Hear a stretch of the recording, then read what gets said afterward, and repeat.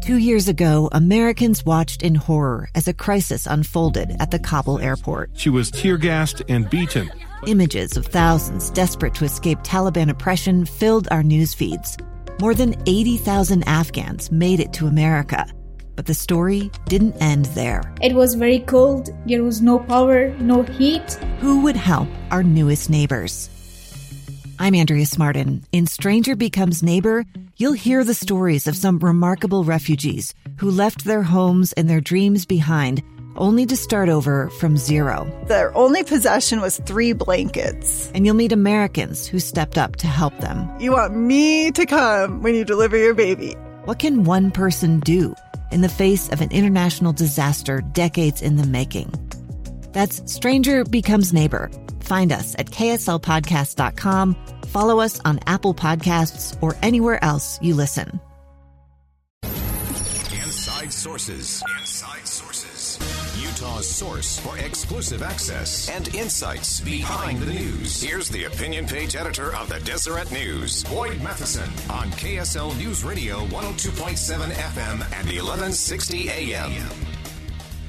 Welcome, everyone, to Inside Sources here on KSL News Radio. Great to be with you on Washington's birthday. I'm not buying into this President's Day stuff. It's not actually official. It is Washington's birthday today, but we will talk about a lot of the presidents today. Hope you're having a good one out there. And as always, we've got a lot of ground to cover in the fastest 60 minutes in radio. So stay with us here. We're going to help you slow things down a little bit. We'll divide the rage from the reason and help you make the news make sense on a holiday weekend.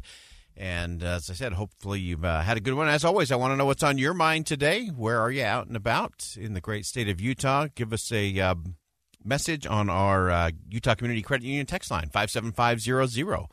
57500, Utah Community Credit Union, KSL text line. Join us today in the conversation. And the big news buzzing over the weekend as it relates to presidents is the continued drama in the Democratic debate and run-up to see who the nominee is going to be for the Democrats. We know that Mayor Pete Buttigieg will make an appearance here in Utah today, later on tonight. He will be here in the Beehive State. We'll have a chance to connect with him briefly as he zips in and out of Utah while he continues to focus on Nevada, which is where everyone is trying to get to right now. They will have their caucus coming up on Saturday this week, and that should give some really interesting indications in terms of where things are going next. A lot of the back and forth over the weekend was really centered in Mayor Bloomberg. I think everyone has realized that he is going to be a force in this election, and so his competitors, remember, he has not competed in any of the early states, skipped Iowa, skipped New Hampshire. He will also skip Nevada and South Carolina with a focus on Super Tuesday is where Mayor Bloomberg is trying to put all of his money, and when I say put his money, it's really not that much. There was actually a really interesting analogy. They looked at how much money Mayor Bloomberg has spent, hundreds of millions of dollars, more than the entire field combined in terms of ads. And then they equated it to how much money that represented in his billions and billions that he is worth. And they basically estimated that it cost him about what it would cost the rest of us to buy a cheese pizza and a pepperoni pizza from Domino's. That is otherworldly in terms of money. So while he is spending a lot, apparently it's only like buying a little takeout order from Domino's for Mr. Bloomberg. But that has led a lot of his competitors to say that he's trying to buy the election, that he's trying to change the dynamic of the Democratic Party by not really having a conversation with the people or with the media, but just doing it through the airwaves. And Bernie Sanders was the first to really take on Mayor Bloomberg over the weekend, and here's what he had to say. Regardless of how much money a multi-billionaire candidate is willing to spend on his election, we will not create the energy and excitement we need to defeat Donald Trump if that candidate pursued, advocated for, and enacted racist policies like stop and frisk, which cause communities of color in his city to live in fear. All right, that's Bernie Sanders taking on Mayor Bloomberg. Again, talking about the wealth. And, of course, for Bernie Sanders, he's the natural foil there as a billionaire. Bernie likes to call out the billionaires often, and so this fits right into his mantra there. I do think there's one interesting component to that, and that is this excitement factor that you really do have to capture if you're going to be a nominee. And whether that's a nominee for a local office, whether that's a congressional office, a gubernatorial race, whatever it might be, there is this element of you have to get the electorate excited. And Bernie Sanders is really hitting Mayor Bloomberg now to say that he cannot do that. He is not going to excite the electorate in a way that will help Democrats defeat President Trump come fall. I want to get one more piece from Bernie Sanders. He was with Anderson Cooper on Sunday and said this. I think when people understand that in our democratic society, we have an individual worth some $60 billion who in an unprecedented way, Anderson, is literally trying to buy the elections. He didn't compete in Iowa, where all the Democratic candidates did, nor in New Hampshire, nor in Nevada, nor in South Carolina. He didn't hold town meetings. He didn't talk to people, answer questions. All he did is take a small part of his $60 billion, put it into TV commercials, and I guess that can get you votes. Okay. Again, that's Bernie Sanders taking on Mayor Bloomberg and his big-time spending on advertising in the various, really Super Tuesdays, where he is focused, coming up on March 3rd. Now, I want to break something down because there is a component to what Bernie Sanders that is saying that is very true as it comes to politics. And we actually talked about this last week. Remember that the Lieutenant Governor, Spencer Cox, was the first person to turn in signatures to get his name on the ballot for the June 30th primary on the Republican side. And he was one of the first who has been able to do that without buying those signatures. In other words, without engaging and paying for a signature-gathering company to go out and get those signatures. So he did this with an all-volunteer army. And that's that to me, that's the most significant thing. Getting on the ballot, that's fine. That's a good thing. But the fact that he was able to do it with volunteers tells me something more. And I think will be the problem. I actually think this was a problem that Mitt Romney had in 2012 with his campaign, because nobody felt like they were needed. No one felt like if they didn't do their part, that everything was going to collapse around them. And so that's, I think, what Mayor Bloomberg will have to see is, will people feel invested in his candidacy? Because there has to be a reason. You know, if people say, oh, well, you know, he's rich, he has this massive organization, he's spending all this money, why does he need me, John Doe, in Atlanta, to go pound a yard sign or to show up at a rally? Because one of the real critical pieces of our politics is that everybody wants to be part of a winning story. Everybody wants to be connected to something bigger than themselves. And so if you have a candidacy that is really just kind of bought and paid for, without a lot of need for a grassroots volunteer effort, I actually agree with Bernie Sanders on this one.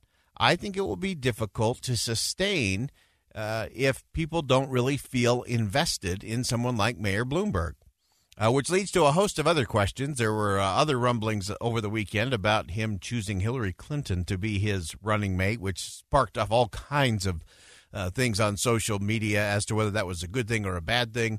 I don't think that helps Mayor Bloomberg at all, and I just don't see that happening. I'm going to talk about that with my good friend Neil Cavuto on Fox Business News a little later on this afternoon, because I just don't think she's going to help unite anyone. And again, creating that idea that you are needed, and it's the one thing, it's the one rule of politics. Again, whether that's local, whether that's national, is can you help people feel like they are part of the story? And as we're talking about presidents today, if you look at the great presidents throughout history on both sides of the political aisle, it's those who had the ability to challenge the American people and then invite them to be part of something.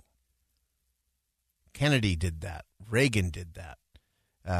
You can go back, through all the different components. And when the American people feel like they are part of something bigger than themselves, when they are asked to do something.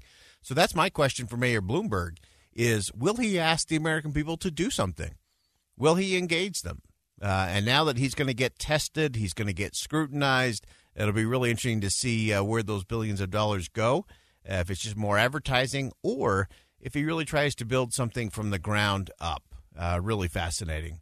All right, we're going to go ahead and step aside. When we come back, Scott Rasmussen, independent pollster, will talk to us a little bit about the founding and how this all continues to play out on a very special edition of Inside Sources. I'm Boyd Matheson, opinion editor at the Deseret News. Stay with us. We'll be right back. It's the story of an American held in a dark Venezuelan prison. Then all of a sudden, they all kind of lined up. They pointed their guns at me. And this is the point where I thought, I'm going to die today. I'm Becky Bruce. I spent a year working on Hope in Darkness, which now has more than 2 million downloads. Find it on kslpodcast.com or wherever you listen to podcasts. Inside Sources. Welcome back, everyone. I am Boyd Matheson, opinion editor of the Deseret News. Great to be with you on Inside Sources on a holiday today, and very pleased. We're going to go right at it here. We've got independent pollster Scott Rasmussen on the line with us. Scott, happy Washington's birthday today, because I'm with you. I'm not buying into this is actually President's Day. Well, that's right. My number of the day today said that there are 0 presidents whose birthday we celebrate today. Officially, this is still, according to the federal government, George Washington's birthday, and that's where it began a long time ago. But back in 1968, when they set all the holidays, they tried to create more 3-day weekends. They made this holiday the third Monday in February. So it falls kind of between Lincoln's and Washington's birthday. So a lot of people thought it was to celebrate both. And then retailers got in the act and began to call it President's Day. President's Day, make big President's Day sales. But in fact, officially, it's still George Washington's birthday. That's right. Even though his official birthday is the 22nd of February, this is as close as we're going to get because the federal workers need a 3-day weekend, which you and I clearly do not understand what that means. Well, obviously, we're failing at that. And I should also point out, that there were a lot of these holidays were state holidays for a long time before, and they grew up in the culture. George Washington's birthday was actually first celebrated the year after he passed away. So it was going on a long time before it became an official holiday. And by the time I was in elementary school, we didn't get a 3-day weekend, but we actually got 2 presidents' birthdays off in February. Wow. Both Lincoln and Washington. So, that was a good deal. Those were the days, right? Well, hey, I want to shift gears now and talk a little bit about an upcoming column. You've been working with the Deseret News and also with the Deseret News and the Hinckley Institute on some polling. But your series that you've been doing in your columns, as you've been going through the Federalist Papers, you went and kind of took on the progressives last week. This week you're going to give the conservatives a few things to think about as it relates to limited government. Tell us about that. Yeah, one of the great misconceptions that Americans have today is that the Constitution was written to place limits on government. And by the way, part of that comes because of the progressive movement. The progressive movement for the last century and a half has been saying there's just too many limits. We need a more powerful government. We need to get by these constraints. So people began to think naturally that the opposing view was a desire for limited government. But actually, the people who drafted the Constitution, the people who advocated for it and made sure it got passed, people like James Madison and Alexander Hamilton, they were the big government types in their era. And it's really important if we're going to learn from them that we kind of understand their role. The big debate of 1787 was not about a theoretical form of government. It was, how do we keep the Union together? Right. And to a lot of people, they thought we have to have a more powerful central government, and that's what the Constitution was.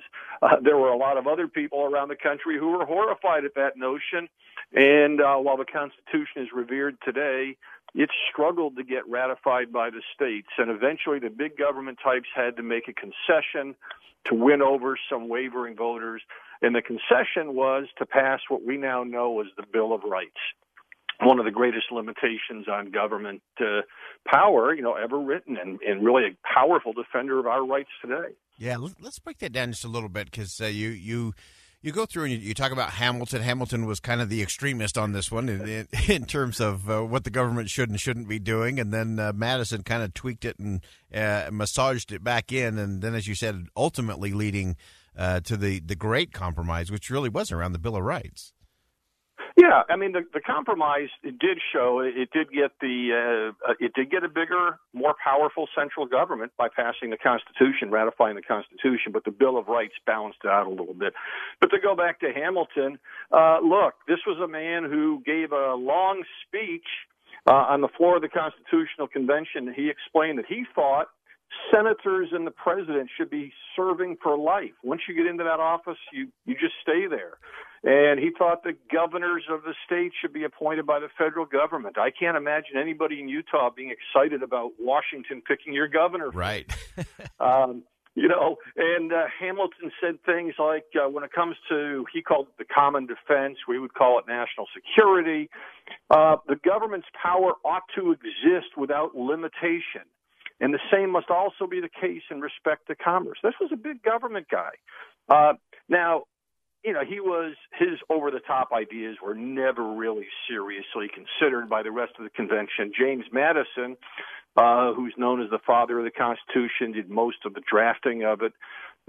He recognized that he wanted a more powerful government, a central government, but he knew there had to be some checks and balances and constraints, and so he drafted what he thought was a perfect plan. And by the way, he too opposed the Bill of Rights. Now, that may be because he wrote the Constitution and didn't want anybody. He thought it was right, yeah. But for whatever reason, he didn't think it was necessary. Eventually, there was this thing called voters. They weren't convinced to ratify the Constitution. When James Madison actually ran in the very first congressional election under the Constitution, he was in for the fight of his life, and he had to promise to support the Bill of Rights, or else he wouldn't have gotten elected. And so eventually, this compromise came to be. But something else that I'd like to point out about that time, James Madison himself, while he was not thrilled with the idea of a Bill of Rights, but it was a promise made to get the Constitution ratified, he then took on the task of drafting and writing and leading to passage the Bill of Rights. So there was a little bit of honor. He understood the compromise, and he stood up for it. Yeah, so fascinating. Such great insight. If you're just joining us, we've got Scott Rasmussen, independent pollster, on the line with us. Scott's our good friend and colleague. And as we talk through some of these ideas, and as you've been going through the Federalist Papers, we'll have a separate discussion on why Hamilton gets the musical and Madison does the hard work and the heavy lifting, and he gets nothing. We'll have maybe a Madison Day coming up where we can talk about that. But I want to jump to just a little bit of that application in terms of the limited government versus progressive, expansive government. Because you've seen that play out from a pollster position over the course of presidents of both political parties, and I love that you got to this idea of there's these things called voters who start to persuade. As you've watched different presidents adapt to modern polling, give us a couple of observations there. How does that impacted the presidency in the United States? Well, it's impact about everything in our political world. At the time of the drafting of the Constitution, the founders were looking for some balance, and it was a conscious effort to reach out to all sides. What's happened as presidents begin to follow polls, sometimes they overreact to the mood of the moment. Sometimes they believe their own press. And in some ways, having so much polling data out there makes it harder for politicians to actually pay attention to voters. If you went to the Bernie Sanders team, they would tell you that everybody in America loves his health care plan because they have polls showing you that people like the idea of Medicare for all. They like a lot of his rhetoric. If you went to the Trump campaign, they would say yes, but only about 15% want to have their private health insurance replaced by a government program. And so what's happened is sometimes when people begin, presidents and others and their supporters begin to look at numbers, they forget to listen to people. And that's, really the essence of trying to find a way to address the voter concerns. Listen carefully, not just for whether they like your rhetoric or not. Listen to what they are saying. Yeah, often it's getting down to that. I used to always call it the Wizard of Oz. It's the you have to keep asking the why questions, and it's the because is where you actually get to the real issues. Well, and bluntly, people who are on, say, the Sanders campaign, a lot of them are, really upset, but not everybody is supporting their man, and they get angry instead of really listening to try to understand what the other side is saying. And conservatives do the same thing when they respond to Sanders supporters. You don't have to agree with someone to listen and understand that they have a perspective that's worth hearing. And again, going back to this idea that of the creation of the Constitution and the Bill of Rights. James Madison didn't want a Bill of Rights, but he listened enough. He realized that was part of building support. And I think there's something else in that we've forgotten in today's world. Support doesn't mean winning one vote or one election. It means a belief in the legitimacy of the process. James Madison understood, as he listened and others listened, that you had to have both components, the Constitution and the Bill of Rights, to create a system, to create a society that people would feel good about and would have some trust in the constitutional government. And if we don't seek that broader legitimacy, we've really lost something. And Boyd, this isn't where you were going, I don't think, but one of my pet peeves, and we're in the middle of it right now, is the primary election process. Prior to 1972, we didn't have these things the way they are today. Right. And prior to 1972, we frequently had landslide elections. In fact, for about 50 or 60 years, we had one at least every other election. And why does that matter? Well, landslides are good because they convey a sense of legitimacy on the government. Right. Landslides are good because the losing side doesn't say, well, gee, if we had just gone to Wisconsin, things would have been different. Right. It's an acceptance of a broader mandate. Since 1972, since we have gone to this system, we've had only one true landslide. That was Ronald Reagan in 1984. And that's creating a lot of the polarization in politics today. So we have lost something when we lose the stretch or the effort to seek to that broader consensus. Yeah, fantastic. Scott Rasmussen, thanks so much for joining us on Inside Sources today. Great insight as always. We'll read your column tomorrow and pick up some more polling real soon. Thanks so much. All right, we'll go ahead and step aside for bottom of the hour news. When we come back, more on this Washington's birthday edition of Inside Sources. I am Boyd Matheson, opinion editor at the Deseret News. Stay with us right here on KSL News Radio. Inside Sources. Inside Sources. Utah's source for exclusive access and insights behind the news. Here's the opinion page editor of the Deseret News, Boyd Matheson, on KSL News Radio 102.7 FM and 1160 AM. Welcome back, everyone, to a special holiday edition of Inside Sources. I am Boyd Matheson, opinion editor at the Deseret News. It is always great to be with you, and want to know what's going on in your world today? Shoot us a text on the Utah Community Credit Union text line, 57500, again, 57500, Utah Community Credit Union KSL text line. Let me know what's going on in your world today. Obviously, we've been focusing on the great presidents, all the presidents. We have no perfect presidents, never have, never will. I thought it was interesting that Scott Rasmussen pointed out that the current way that we are selecting our nominees on both the Democratic and the Republican side has really been different since the 70s. And because of that, our elections have been far less decisive, which has created a lot more of that polarization problem. That's a really interesting angle. I hadn't really thought of it in those terms, that really we've only had one landslide election since then, which was, of course, President Reagan's reelect, where he just about won it all, almost did a clean sweep there. But as we look at the presidency and those who have held that office, there's a lot of interesting things to keep in mind. I want to share with you, I had the chance just a couple of months ago to sit down with historian Doris Kearns Goodwin. If you missed it last night on the History Channel, she's doing a 3-part series on George Washington. Really fascinating stuff, some really interesting insight there. But I asked her, in all the presidents that she has studied and written about over the years, what was it that really allowed them to connect with the American people in a way that allowed them not only to win office, but then to actually do something while in office?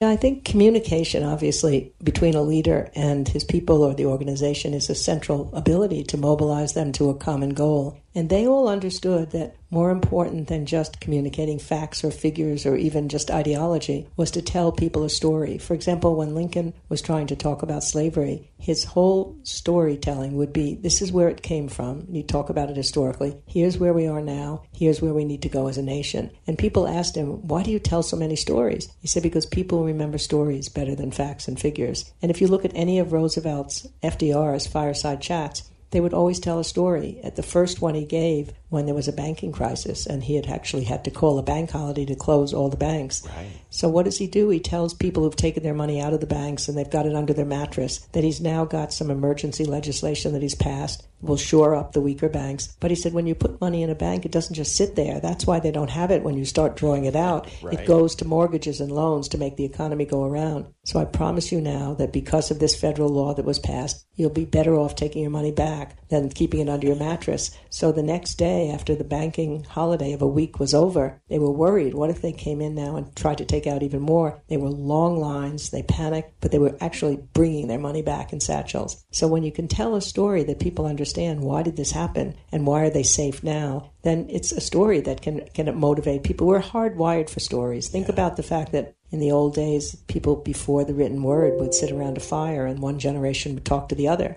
and tell what had happened. That's wisdom that's passed down over time. That's my conversation with historian Doris Kearns Goodwin, talking about the presidency and about the ability of our presidents to tell stories, to connect with the American people in a unique way.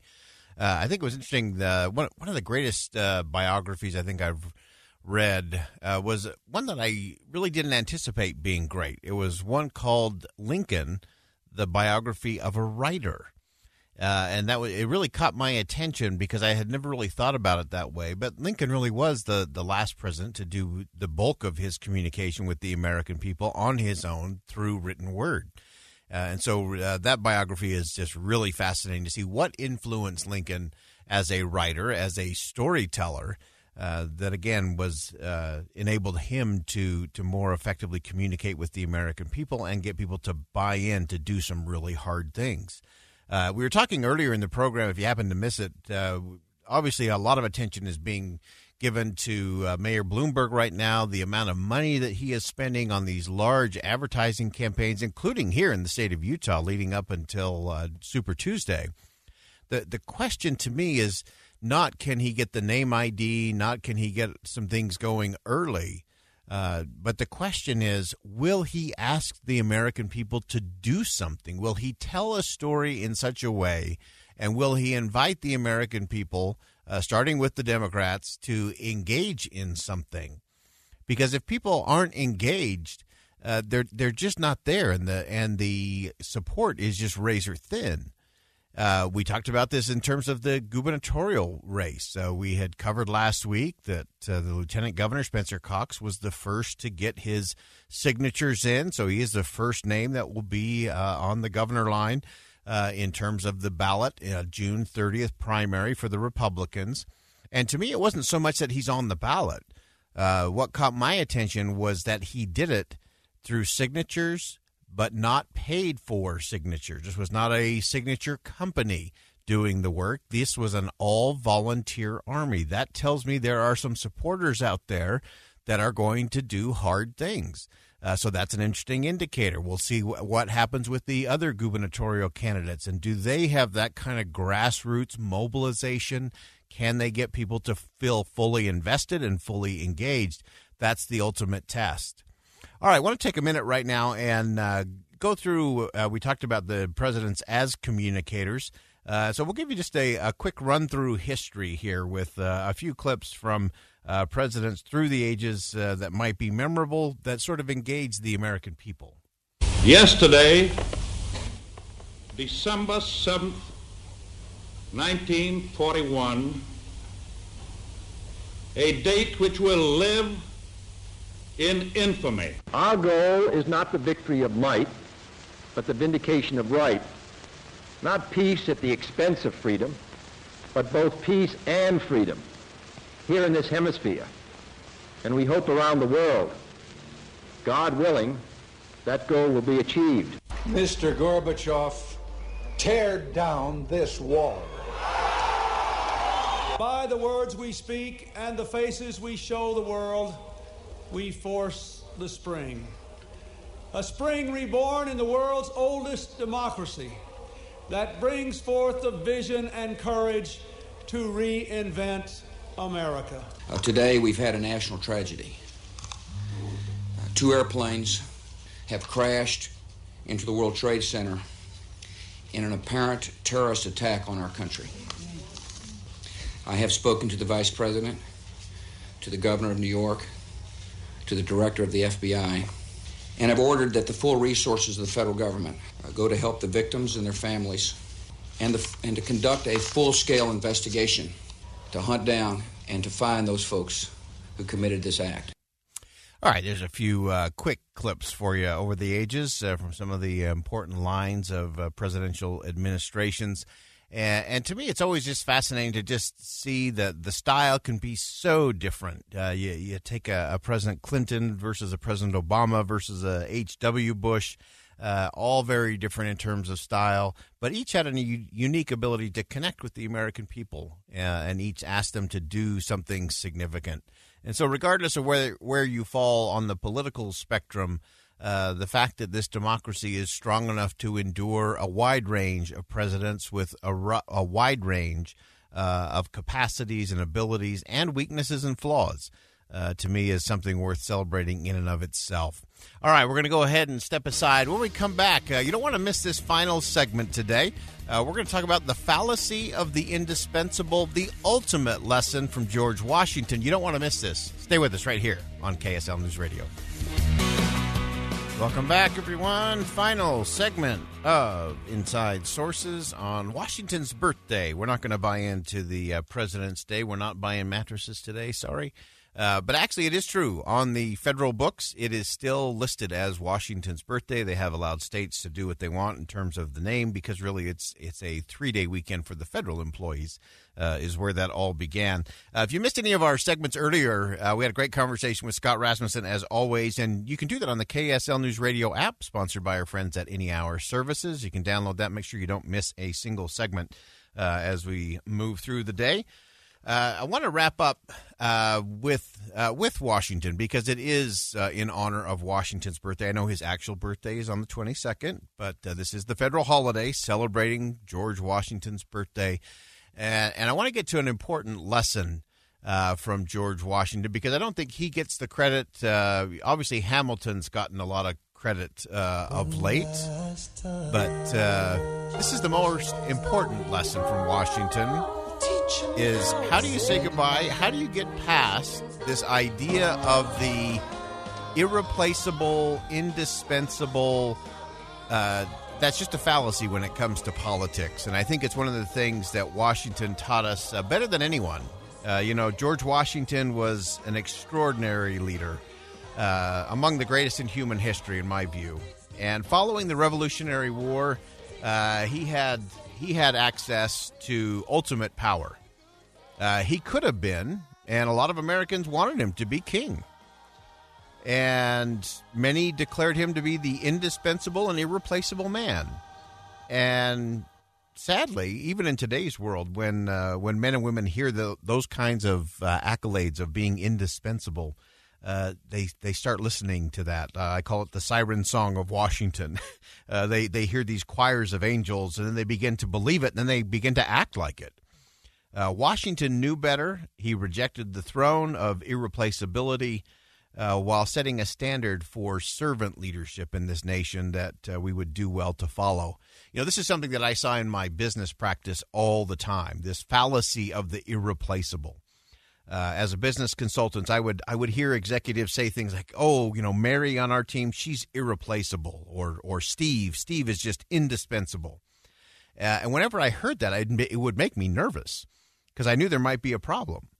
And I would respond to those kind of statements by asking, what would happen if Mary quit tomorrow? Or what if, Steve tragically got hit by a bus on the way home from work? And interestingly, whenever I would make that statement, what if Mary quits tomorrow? What if she gets a better job somewhere else? It usually drew a lot of very nervous laughter and a lot of long, awkward moments of silence as people would look at their shoes and then realize the risk they were under of having someone that was irreplaceable. It's irresponsible to think that way. Now, that's not to say in any way, shape, or form that some people aren't harder to replace than others. Some people leave very big shoes to fill. That's fine. That's a good thing. But the irreplaceable often becomes a restraining force in an organization. If you have one of those irreplaceables, you tend to look to them to do everything, to solve everything, to fix everything, to push the numbers through, or to be the answer to whatever the problem is from the board and so on. And sadly, the American people have really bought into this indispensable leader syndrome that Washington just flat rejected. And here's how I know that's a problem in the country, is because currently the United States Congress has an approval rating that hovers somewhere between 9% and 14%. That's really low, folks. If your approval rating is between 9 and 14, that's not good. And yet, every election cycle, 94% of incumbents are reelected to office. That's a problem. We think they're irreplaceable. Even though we will complain and moan and whine about them, again, 9 to 14% approval ratings, not real high, and yet we reelect them 94% of the time. And even despite a 2016 election cycle where we talked about draining the swamp, the status quo has pretty much remained in Washington, D.C., and it's definitely remained in the House and the Senate. Very little has changed. You've had a few seats change back and forth, but nothing really significant. And no changes at the leadership levels. Mitch McConnell and Chuck Schumer still rule the Senate. Nancy Pelosi is still the Speaker of the House. Not a lot has changed. And, to me, the important thing is that we really have to get past all of that. Because if we do believe that our member of Congress or our party's president is irreplaceable, that's dangerous. That's where you end up with an imperial presidency, where you have all the political pals and the pawns are all running around running the nation. And that's bad for everyday citizens. If you want any proof of that, just look at Venezuela. Provides us a really good perspective where the irreplaceable leader turns to strongman and transforms into a dictator. It's not that far a step.